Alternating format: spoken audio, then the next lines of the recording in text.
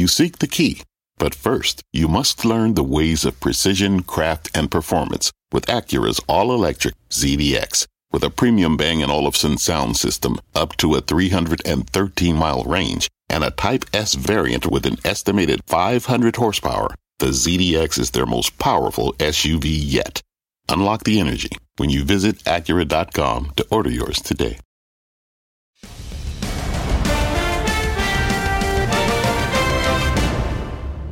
I'm Scott Wapner, and you're listening to CNBC's Halftime Report, the podcast, the most profitable hour of the trading day. We record this live weekdays at 12 Eastern. Listen in. Welcome to the Halftime Report. I'm Scott Wapner. Front and center this hour, the biggest question right now for your money. Was Snowflake's incredible IPO the biggest danger sign yet for stocks? We'll debate that with our investment committee today. And joining me for the hour are Josh Brown, Pete Najarian, Jenny Harrington, who's the CEO and portfolio manager at Gilman Hill Asset Management, and Michael Farr, the president of Farr, Miller & Washington. Good to see everybody. Good to have you with us, too. Let's begin by taking a look at where we are with stocks. A sell-off today. Nasdaq back in correction territory. You can see it there, down 183.5. That's a 1 2/3% loss. Snowflake worth keeping an eye on, too. After yesterday, that stock today is down 8%. That meteoric rise yesterday. Josh Brown, have we reached the point because of Snowflake of stop the insanity, or is everything just fine and good? I think it's very important that we don't try to constantly draw market-wide inferences from what happens with Silicon Valley-based startups. Let's not be goldfish. We've been here before. Around the time of the Facebook IPO in 2012, there were people saying the valuation was so big and the market cap requirement was so large that all other tech stocks had to be sold, and Facebook put a top into the tech rally. We're 8 years later. Facebook came public at a $40 billion valuation and went to $500 billion without a problem. So look, we did this in 2019 when Uber and Lyft came public. Oh, this is the top for tech. They're too big. There's too much frothiness. In February 2015, Judge, we were on a TV segment the week that Fortune put out the unicorn cover, which is now infamous. And on the cover, they said 80 Silicon Valley startups are now worth $1 billion or more. And it was shocking at the time. If that magazine cover came out today, people would say, no, I get it. That makes sense. Many of the companies listed have since gone public, and they're worth tens of billions of dollars.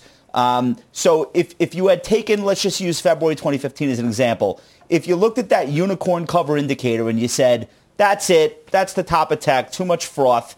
Well, the Nasdaq was 4,400 that week, and it went to 12,000. So you sat out 185% rally in the Qs by making that decision that you were going to take a handful of speculative, uber high valuation companies and use that as your justification to reposition your portfolio. So I'm not a fan of it. Doesn't really work. It makes for better TV than it does for portfolio management. I don't know. I mean, you don't take a step back and say, it's 100 times sales.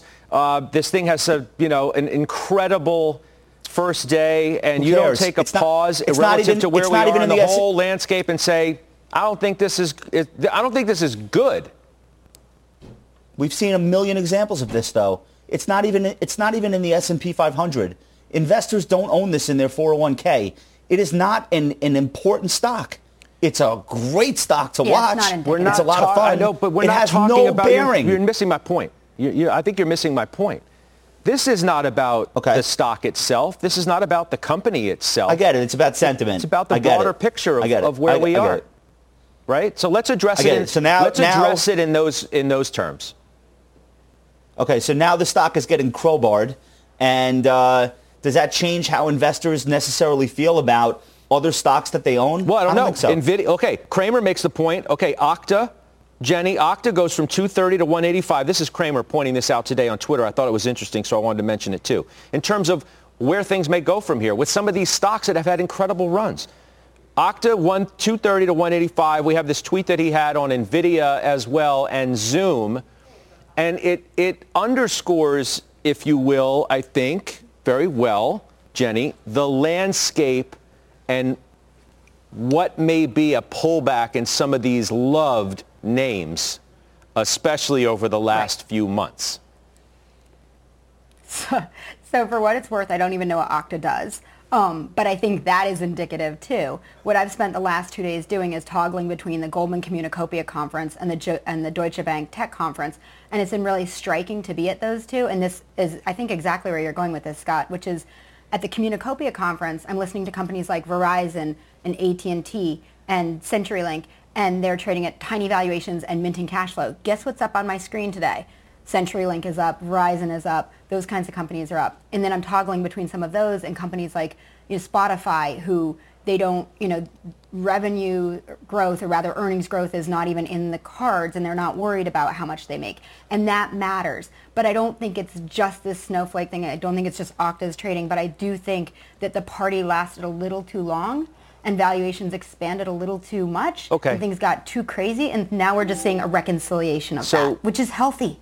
It's great. Let me play off of that in terms of the party lasting too long. Pete, let's take a look at whether a DocuSign stayed at the party too long, had too many drinks. The stock's up 158% year to date. That list is long and distinguished with, Teladoc. It was at the party a long time. It's up 130%, as is Square. CrowdStrike, Josh Brown, a name that you bought not that long ago, is up 154. Peloton, almost 200%. Zoom, 485%. So, Pete, you tell me, when you look at those runs and you look at what Snowflake delivered yesterday, yes, it was a euphoric thing for the folks that are attached to that company, but it does raise some sort of signal somewhere of how far we've come in some of these names.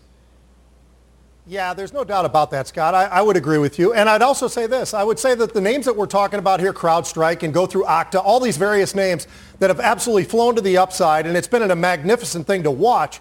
But I think it's also, it gives you a good representation of why we should probably be putting ourselves more on the trading side of some of these rather than the ownership side of some of these names. And the reason I say that is you could absolutely get slammed on the ownership side. That side of it really is and can be very brutal. Not just a 3% move here and there, but off of those highs, 3%, 5%, 8%, of those moves to the downside are going to be very, very painful, I think, for people if that continues. So the great thing about the derivatives world is, and we've had these record numbers, we talk about it each and every day, but 30 million basically contracts per day in 2020.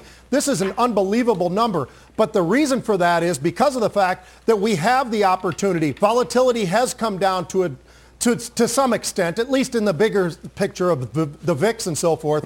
But, I think these names can be traded. Okay. But I don't know that you want to be owning a lot of these names when they're up there at these lofty levels where they don't even have earnings in so many different cases. It's amazing. Okay.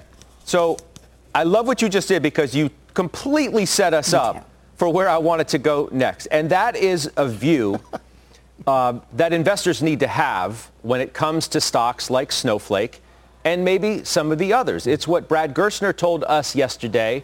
I want you to listen about how investors should think about their risk tolerance in situations like this, and we'll talk about it on the other side. You really need to take a much longer-term perspective and be willing to tolerate drawdowns in the stock. It may get ahead of itself. If rates go up, you could see all software multiples come in by 20, 30, 40%. And if you're not willing to tolerate that, then you shouldn't be investing in growth companies. So, Michael Farr, you always talk about, longer-term horizons. It's the way I think you think and your clients think about investing. Does this mean that we need to even open our eyes and our minds wider and be willing to sit longer than maybe we thought we had to in the first place?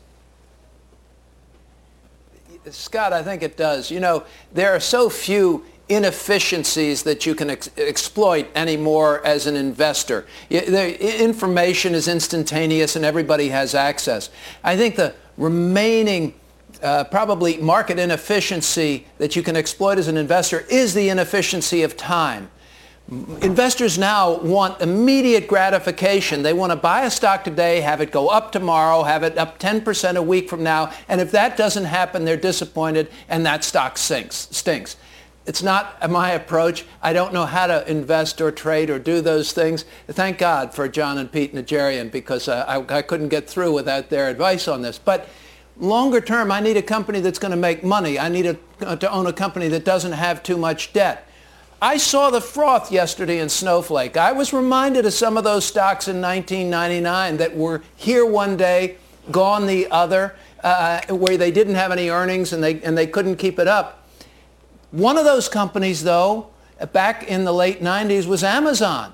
And I looked at it and scratched my head and said, they don't have earnings, they don't have prospects of earnings. The stock just went up 30% today. That makes no sense. I'm not going to own it. And it's not my kind of company. I am going to stick with those companies that do have earnings, that do have balance sheets, and do have products. Snowflake in this cloud space is in the hot sector, but there's still no there. So you might make a ton of money. It's speculative, and it's not for Fred and Ethel, for those people, to whom I'm responsible for the next 20 years that they can live and survive on their savings and that they can grow their wealth. I can't go there. I might go there in a while when they actually have earnings, but not for now. I think you have to be cautious and look for the long term.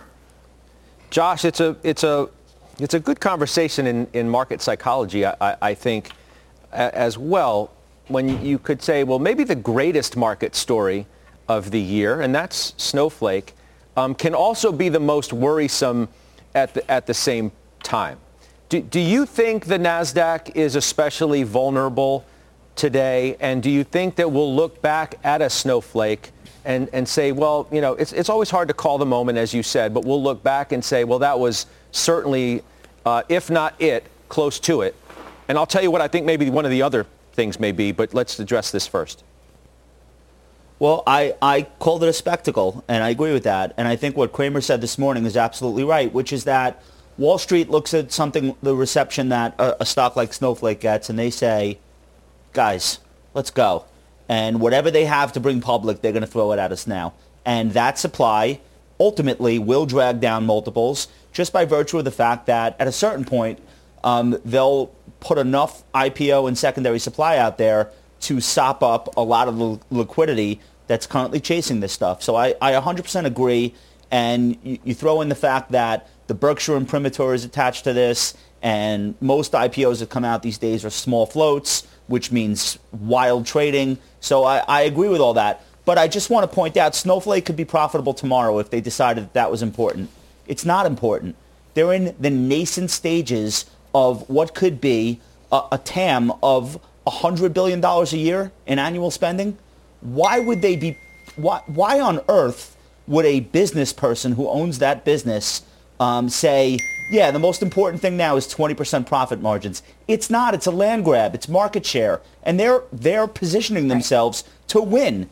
And as we've seen with Amazon, and as we've seen with many other companies that are now $100 billion plus companies, there is a phase where you spend money to get big, and then there's a phase where the spending slows down, you flip the switch, and the cash flow explodes. And so if you're an investor in Snowflake, you're not like, I hope the company could generate, mid-single digit earnings this year. Nobody cares about that that's buying the stock. Now, will they be right? I'm not in it. I think it's 100 times sales is a little too rich for my blood. I don't like that we're throwing in companies like CrowdStrike with what we saw happen yesterday, just because they happen to be four-letter tickers, trade on the Nasdaq, and be talked about by traders. I don't. Doesn't maybe you mean know that they're all the same thing. Maybe you know the answer to this question, because I honestly just don't. So I'm going to ask you, and if you don't, it's fine too, because I'm just throwing that. Do you know what CrowdStrike trades at in terms of what the multiple is times sales? What times sales the stock trades at? Yeah, they're like negative $3 or something, right? No, I don't know. On earnings or on sales? It's over 20 times sales. What's the price to sales? But here's what you have to understand. I couldn't tell you offhand exactly where the stock's trading now. But the point is there are a lot of stocks right here. If a stock is trading at like 30 times sales, you're like, 50 times sales, as Cramer said, get me out of here. And 100 times sales, you're like, I'm going to put my sprinting shoes on and I'm going to really get out of here. Well, look, what's the sales growth and what are the prospects for profitability? And do you, to Brad's point, do you have a time horizon in which this company could ever conceivably grow into those multiples? And some people don't, and they're kidding themselves, and they're paying any price. In the case of CrowdStrike, this company is literally going to be the Salesforce of cybersecurity. They're taking share from everyone absolutely crushing it. They have 7,200 corporate customers. They have 49 of the Fortune 100.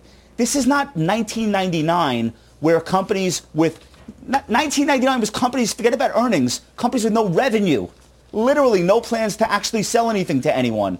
That is not what we're talking about. What we're talking about now are companies that have been shepherded through the entirety of Series A, B, C, through that process with the understanding amongst their investors that there will be a time to reap the harvest of profits. Now is the time to grow. If you're not into that, don't buy it. There were still real companies, though, Josh, that got chopped at the knees in 99 and have they ever made it back? Cisco, Qualcomm, right? You can name some others. It's not just the garbage that got thrown in the dumpster. Yes, the answer is they have made it. The answer is they have made it back, but it took. Can I say something? They have made it back. It took forever. Jenny, go ahead. So I was in the heart of this in 99, right? I was at Goldman Sachs. First I was on the trading desk. Then I was an internal strategy group that sat on top of the Chinese wall and was supposed to cross-market the IPO pipeline with the whatever investment management division. And I saw that deal pipeline dry up. But Josh says two really interesting things here that are really important, which is one, it's all about growing market share right now, and also that people are willing to pay any price. That is not different than 99. And what we need to remember here is that all these companies that have negative earnings, they're all trying to grow market share. And they are, right? But they're not all going to be existing because many of them are going to ultimately compete versus each other. Things like Microsoft are going to start to try and get into the DocuSign space. Who knows who else? So while we're looking at this big landscape, there are echoes that are quite strong to 99.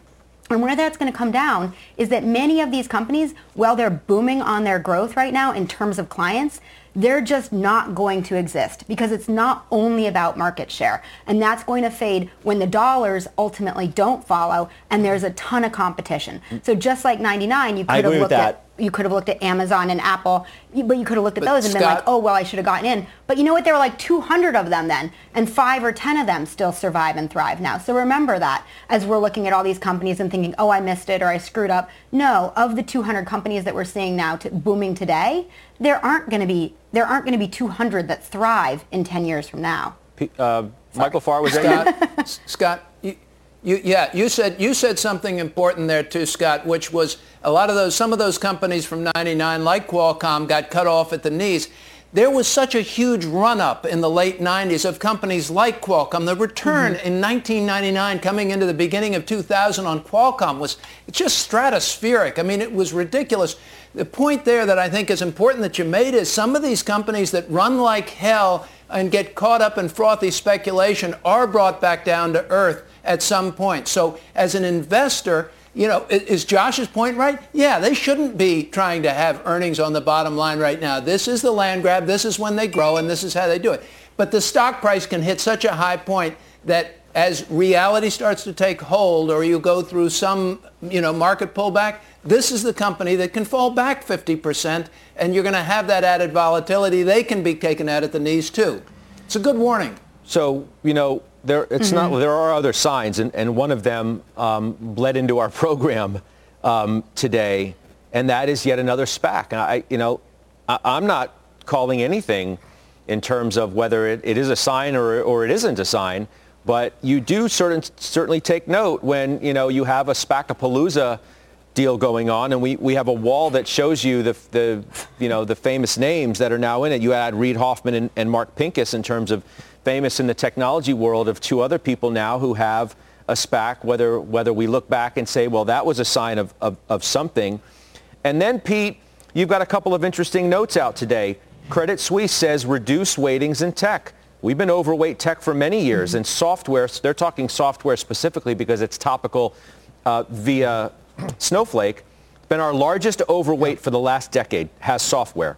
Now they're lowering their weighting of software from strong overweight to overweight. Of course, they still like it, but maybe not as much just given what we're talking about. Jonathan Krinsky, okay, technician closely followed by a lot of people on Wall Street and on this show often. We continue to think risk is lower in Nasdaq mega cap tech growth. What do you think?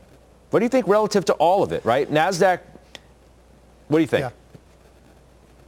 Well, I think the reality is this, Scott. I think that everybody has to understand what their time frame is and what their risk tolerance is. Now, I'm a sort of a hybrid model because I have names that I've owned for over 15 or 20 years, and I have other names that I trade on a daily or almost even an hourly basis. So you have to know who you are and what you do best. And I think that when we talk about some of this stuff, and Josh was talking about the crowd strikes and all the rest of these, the reality is, yes, they've got all these different triggers that they can pull, and eventually they'll be able to make money in some way, shape, or form. But the reality is right now that a lot of these companies just continue to invest in the future. And the problem is that while they're doing that, as Brad points out, you've got to have the tolerance. If you're going to own stocks like that, you're going to have the tolerance that's willing to say, I could lose 40% or up to 50% of my investment at any moment in time because of the fact of the risk and the volatility that's involved in some of these names. So I think from my perspective, you have to look at it and say, hey, look,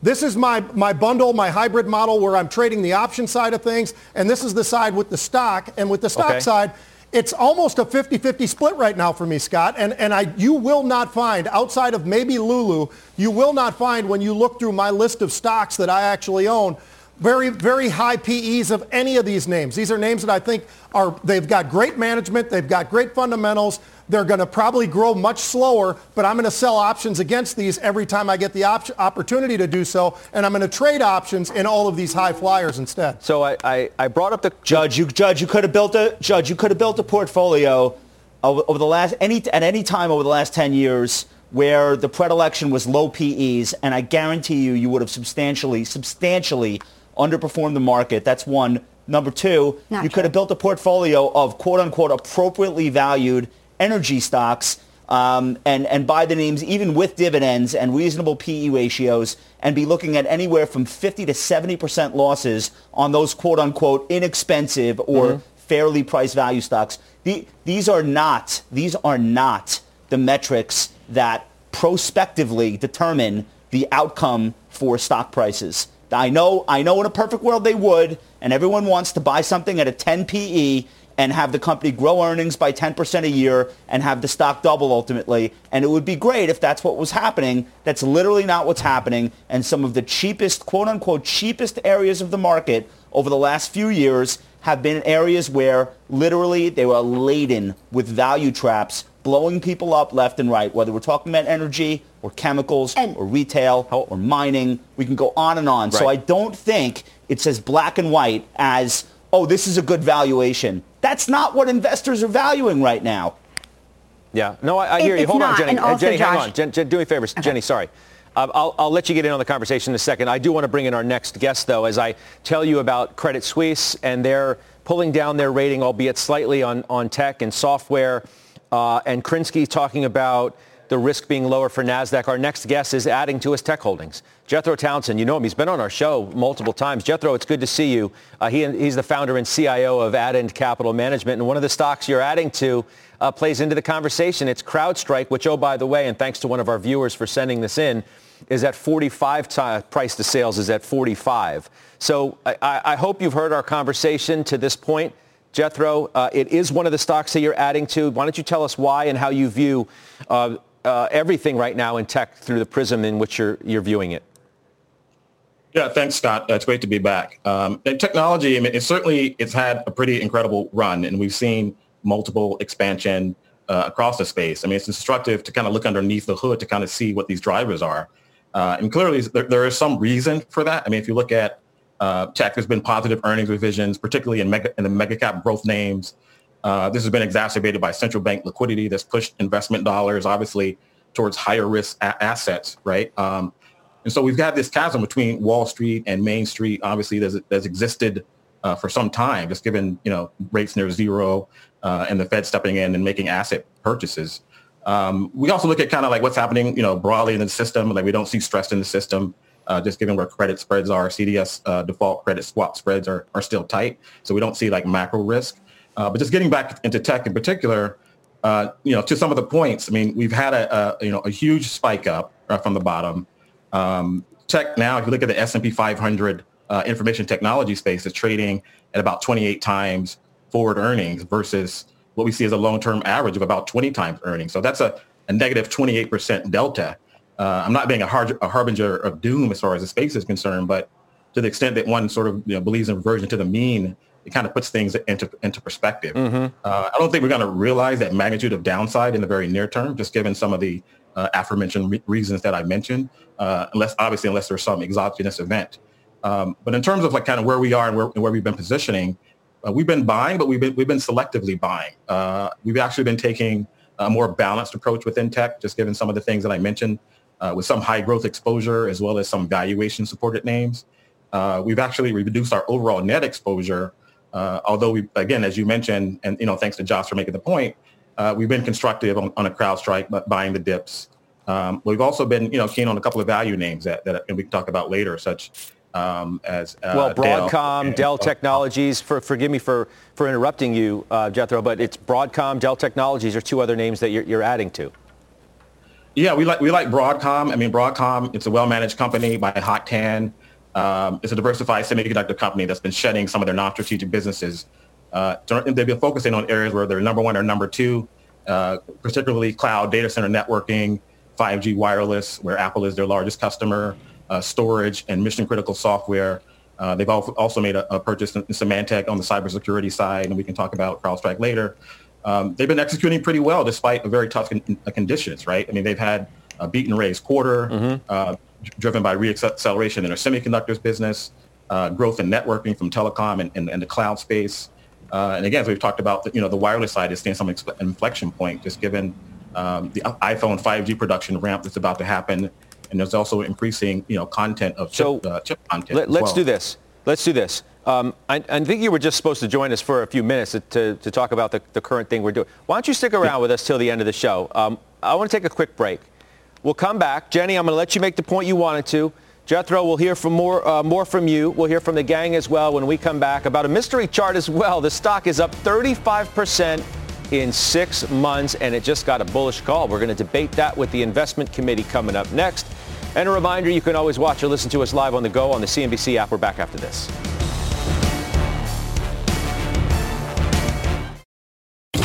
Electricity, a big idea that's inspired countless new ones. From powering the light bulb to virtually powering our entire lives. 30 years ago, State Street launched the Spider S&P 500 ETF, SPY. A big idea that inspired the world to invest differently. And still does. What can you do with SPY? Before investing, consider the fund's investment objectives, risks, charges, and expenses. Visit ssga.com for a prospectus containing this and other information. Read it carefully before investing. SPY is subject to risks similar to those of stocks. All ETFs are subject to risk, including possible loss of principal. Alps Distributors, Inc. Distributor.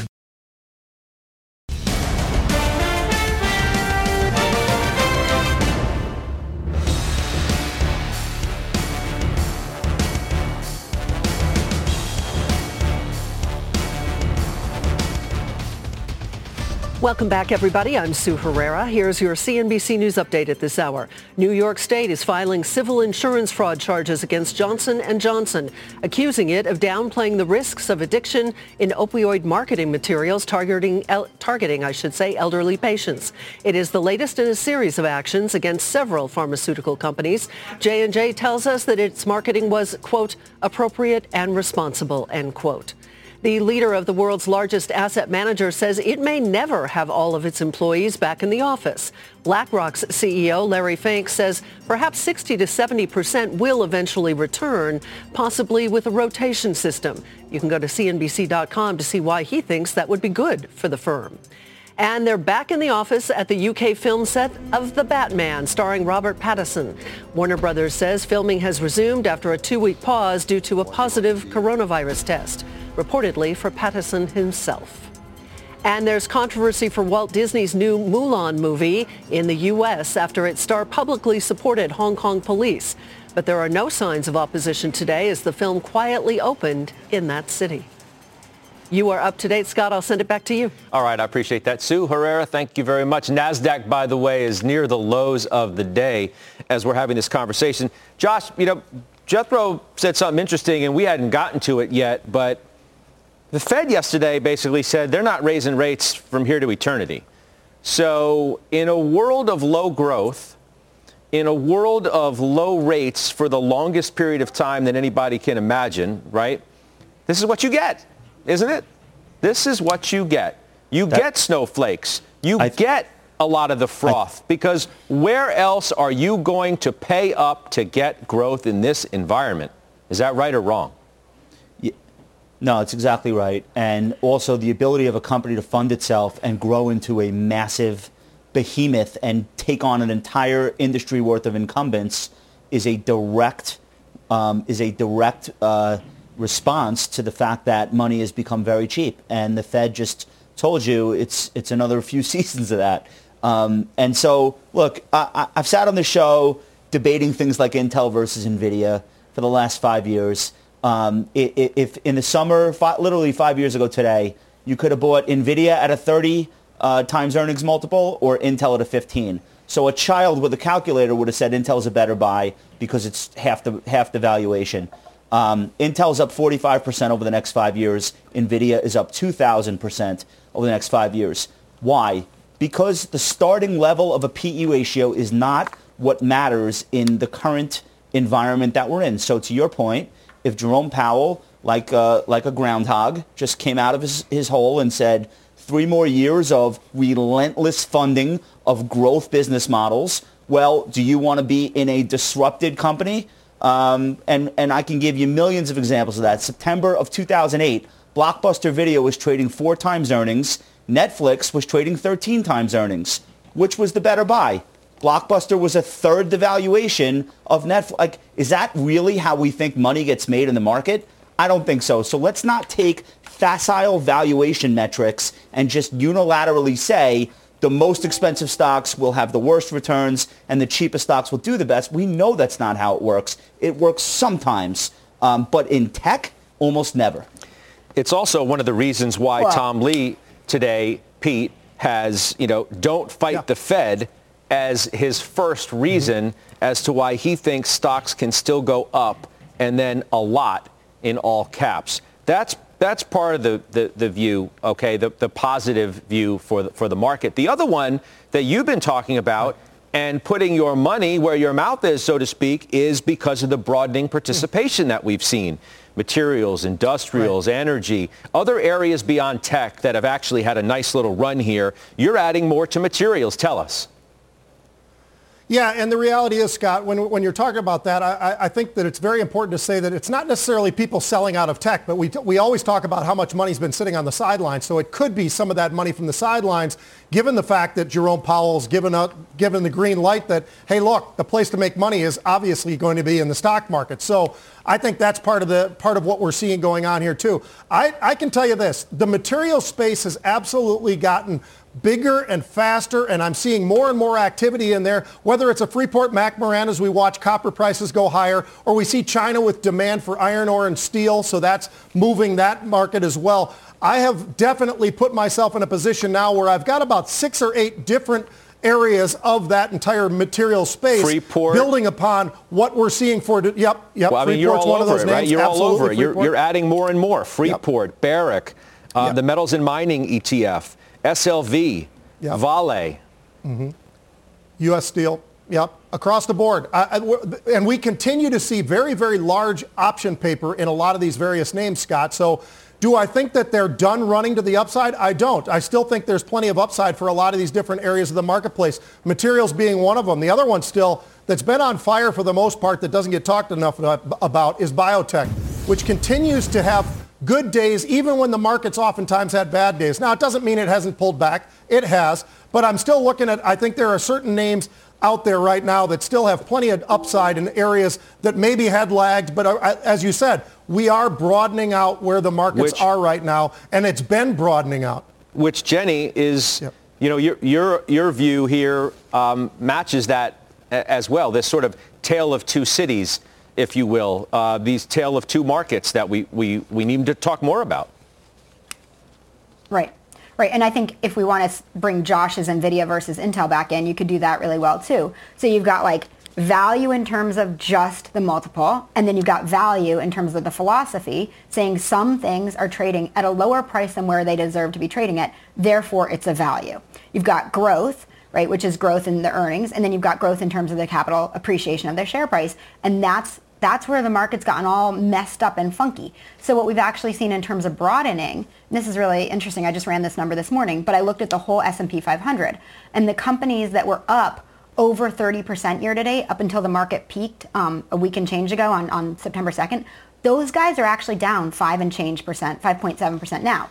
The companies that were down 30% or more are actually up 2.5%. So we're seeing that gap between growth, value, haves, have-nots, where we're seeing that narrow, which means that the expansion of stocks is broadening. But just getting back to the Intel and NVIDIA, Josh, I'll bet you whatever fat, expensive hamburger you want, I'll bet if we look at 1 year from today, I'll bet you Intel's share price, I'll happily pay if I lose, but I know I'll win. So I'll bet you Intel's share price has appreciated more than NVIDIA's share price. And the reason being, it's not just because Intel's at 8 times and NVIDIA's at 80 times. It's because I could look at Intel and say, this thing is going to mint cash. Doesn't matter if the earnings grow or not. But I think the share price will grow a lot. And I think I'm willing to pay 12 times earnings for that. So if I can get it at 8, I'll bet other people will pay 12 too. And NVIDIA, people are going to look at it and say, well, there's been a lot of earnings growth. That's slowing. And I don't know what I've got. And it's worth more. I'm not going to get the cash flow to pay me back for that. So I think those are the kinds of conversations that are being had out there. And that's what's starting to broaden out the performance in the market, narrow the performance gap. Do we have a burger bet? Do we have a burger bet or what? I'll make the bet, but I'll tell you right now, over a 1 year period, she absolutely could be right. But I would just point out, Intel's not only did Intel so substantially underperform that on a price chart you can't even see the two stocks together, but we'll put that aside because that's the past. But Intel's multiple also shrunk by 36% in that 5-year period. This is a stock that went from 15 times earnings to 9 times earnings. So not only did investors have to sit in that stock with all of the execution fumbles, but everything. So if they go. Here's the thing: everything depends on the time period. What? So the last time I owned Intel in the dividend portfolio was, I think I bought it in February of 2009, and I paid $14.50 for it, and it had a 5% dividend yield. I then sold it around 43 about 5 years later. I made a ton of money in that 5-year period. Fine if the ensuing 5-year period was wrong, but the point is from this point forward, there could be a lot of growth, not in earnings on this, but in share price. Growth from earnings will be modest, right? But it's not gone. And I think that's where the reconciliation of what we've seen in the craziness of the market is going to start to show up in these little conversations. NVIDIA versus Intel, Walmart's new version of Prime versus Amazon. I would never say that that's not. I would never say that that's not possible. And I actually want to lose so I could take you out for a burger. So Jenny, we're good. Well, the thing is, it's win-win either way. That's true. Jethro, I know you got to split, but leave us with a last thought if you could. Your sort of view on this broadening out is really the conversation we're having here to underscore that idea of whether we truly are broadening out, whether it's lasting, and what you think it means. Yeah, I mean, just getting topical. I mean, what's happening is intermittently you get these growth to value rotations, and it can be a powerful trade, right? Although, in spite of that, the multi-year trend has not been broken in any sustainable way, right? So if you look at the trend, over the last 9 or 10 years, right, it's just been a downtrend, growth versus value, where growth is like really crushed value. So, we're watching this closely. We're looking for, a sustainable breakout, right? We haven't seen it in a number of years. That might be somewhat related to the steepening of the yield curve, and that's something that we're going to look at. But until that, happens, the trend is your friend, so to speak. Yeah, it certainly has been. Jethro, we'll talk to you soon. Thank you. Coming up, we still have a lot more to do. Pete has his unusual activity for us today. I want to show you the S&P sectors right now as well. You got a couple materials and industrials. A nice little go of it. Yes, there are only fractional gains here, but just underscores that these two sectors have done well lately. There's technology in the middle of the pack to the downside. We're back after this.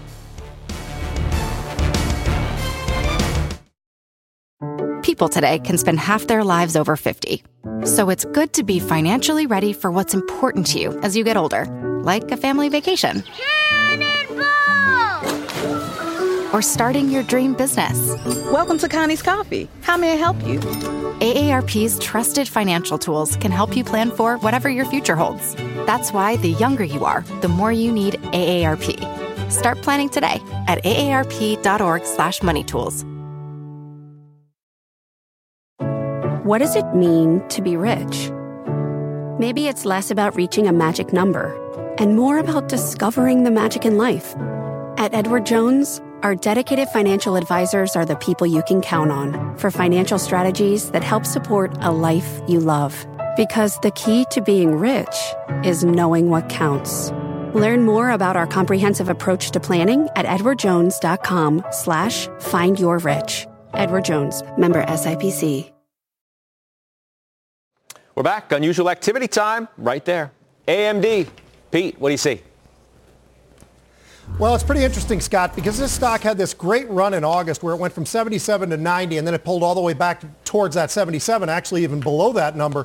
But today we're seeing some really aggressive buying, and when I say aggressive, what I mean is these expire tomorrow. They bought the September 76 calls, and they bought about 7,400 of those calls for about 75 cents. So making a bet that maybe we're going to get a little bit of a bounce. Obviously, today we're seeing a little bit more on the drag side of it as we get into the deeper part of the afternoon. But that's something that people were betting on. I bought these calls, so I'm going to take a shot, see what happens for this stock in a very, very short period of time. These expire tomorrow. I want people to fully understand that. Secondly, I got Bausch. Now, Bausch is pretty interesting. It's hit many, many times. Yesterday, stock was trading about 16.5, and they had 8,000 buyer of 8,000 of the October 18 calls. Today, the stock's actually a little bit higher now, trading around 17 when this hit, but they were buying the 17.5 calls that expire tomorrow also. Those are very inexpensive. They're about 20 cents, and it looks like they have a good shot to maybe make a move to the upside. I'm in both of these names. I'm in a little bit longer in the Bausch because I bought yesterday's calls, but very, very aggressive buying in that name over the last period of time. Pete, I also noticed it's not, relative to this segment per se, but you've been adding to calls in applied materials too.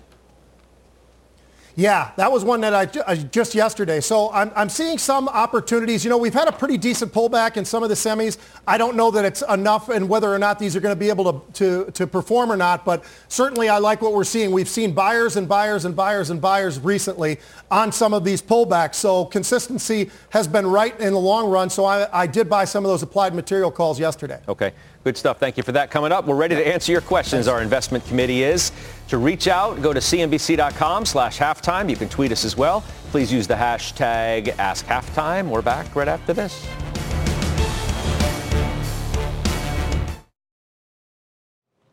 All right, let's do some of your questions now. Michael Farr, I'm coming to you first, okay? From John in New York. I bought Danaher, says John, early in the COVID crisis and have had a nice gain. Help me with my worst skill set as an investor. When to sell?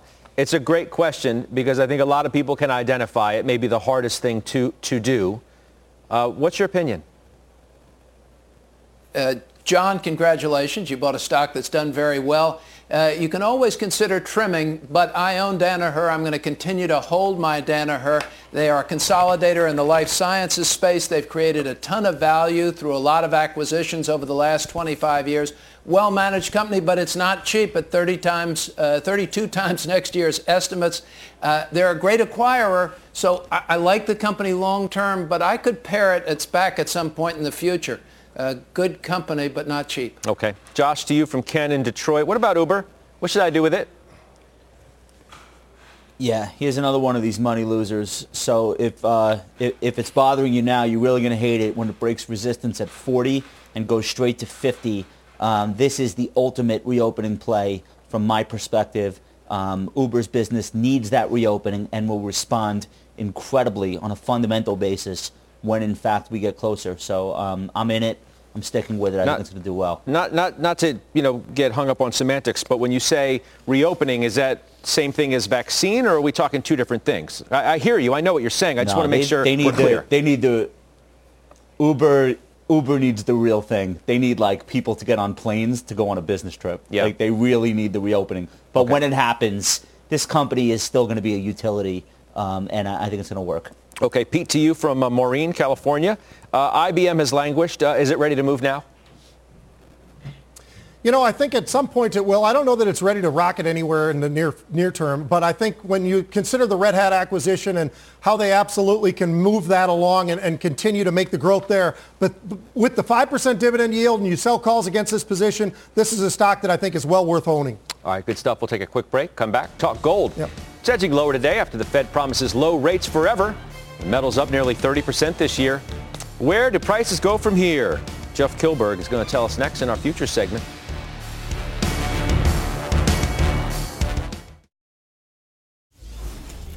We're back. Time for the futures outlook now. Gold's lower, as I said, on the back of the Fed. Jeff Kilberg of KKM Financial has the trade for us. Hey, Jeff. Hey, Judge, how we doing? Pretty interesting reaction here. We're seeing a counterintuitive trade, actually. They're selling gold at the same time. You're seeing the equity markets have a bit of a temper tantrum as they didn't get enough from the Fed. But I want to be a buyer in the precious metals, specifically in the December gold futures contract. I want to be a buyer at 1935, looking for a move up to 1975, but I'm going to be mindful, Scott. We always use stops. I'm going to be stopped out of this trade at 1915, but I'm risking $2,000 to make $4,000 as I believe with the uncertainty on the horizon, with the election coming up, we will still see buyers of gold. Gold is moving higher. All right, risk 2 to make 4. Sounds good. Jeff, thank you. We'll talk to you soon. We'll take a quick break. We'll come back with final trades. All right, we're back. Pete, before we go, I do want to get another one of your call buys today. It's Las Vegas Sands. Sure. Yeah, that one's pretty interesting, Scott, just because of the fact that it's definitely pulled back pretty dramatically recently. And because of that, I think when we saw some call buying, it intrigued me. And so I jumped on these. They went all the way out to November. We've been talking everything short-term. This is November, gives you a little bit more time. They were buying the 50 calls, so I bought those calls as well. All righty, good stuff from you. Let's do final trades. Jenny, you're up first. Sure. Chevron. The share price isn't currently reflecting the stability in oil prices, and it has a 6.6% sustainable dividend yield. Okay. Michael Farr, good to see you, man. What do you got for us? Good to see you. Thank you. Valmont, I continue to like it. It's going to benefit from infrastructure, and it's not expensive at 15 times earnings. Okay. Josh Brown. Bullish on Uber and Jenny Harrington. You better get that burger money ready. That's all I'm saying. And burgers. All right, Pete.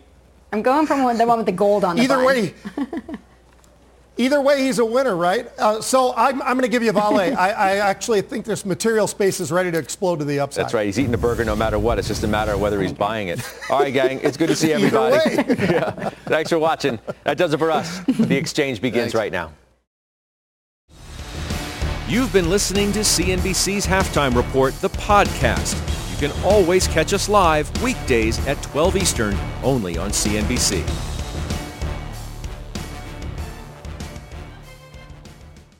This podcast is supported by FedEx. Dear small and medium businesses, no one wants happy customers more than you do.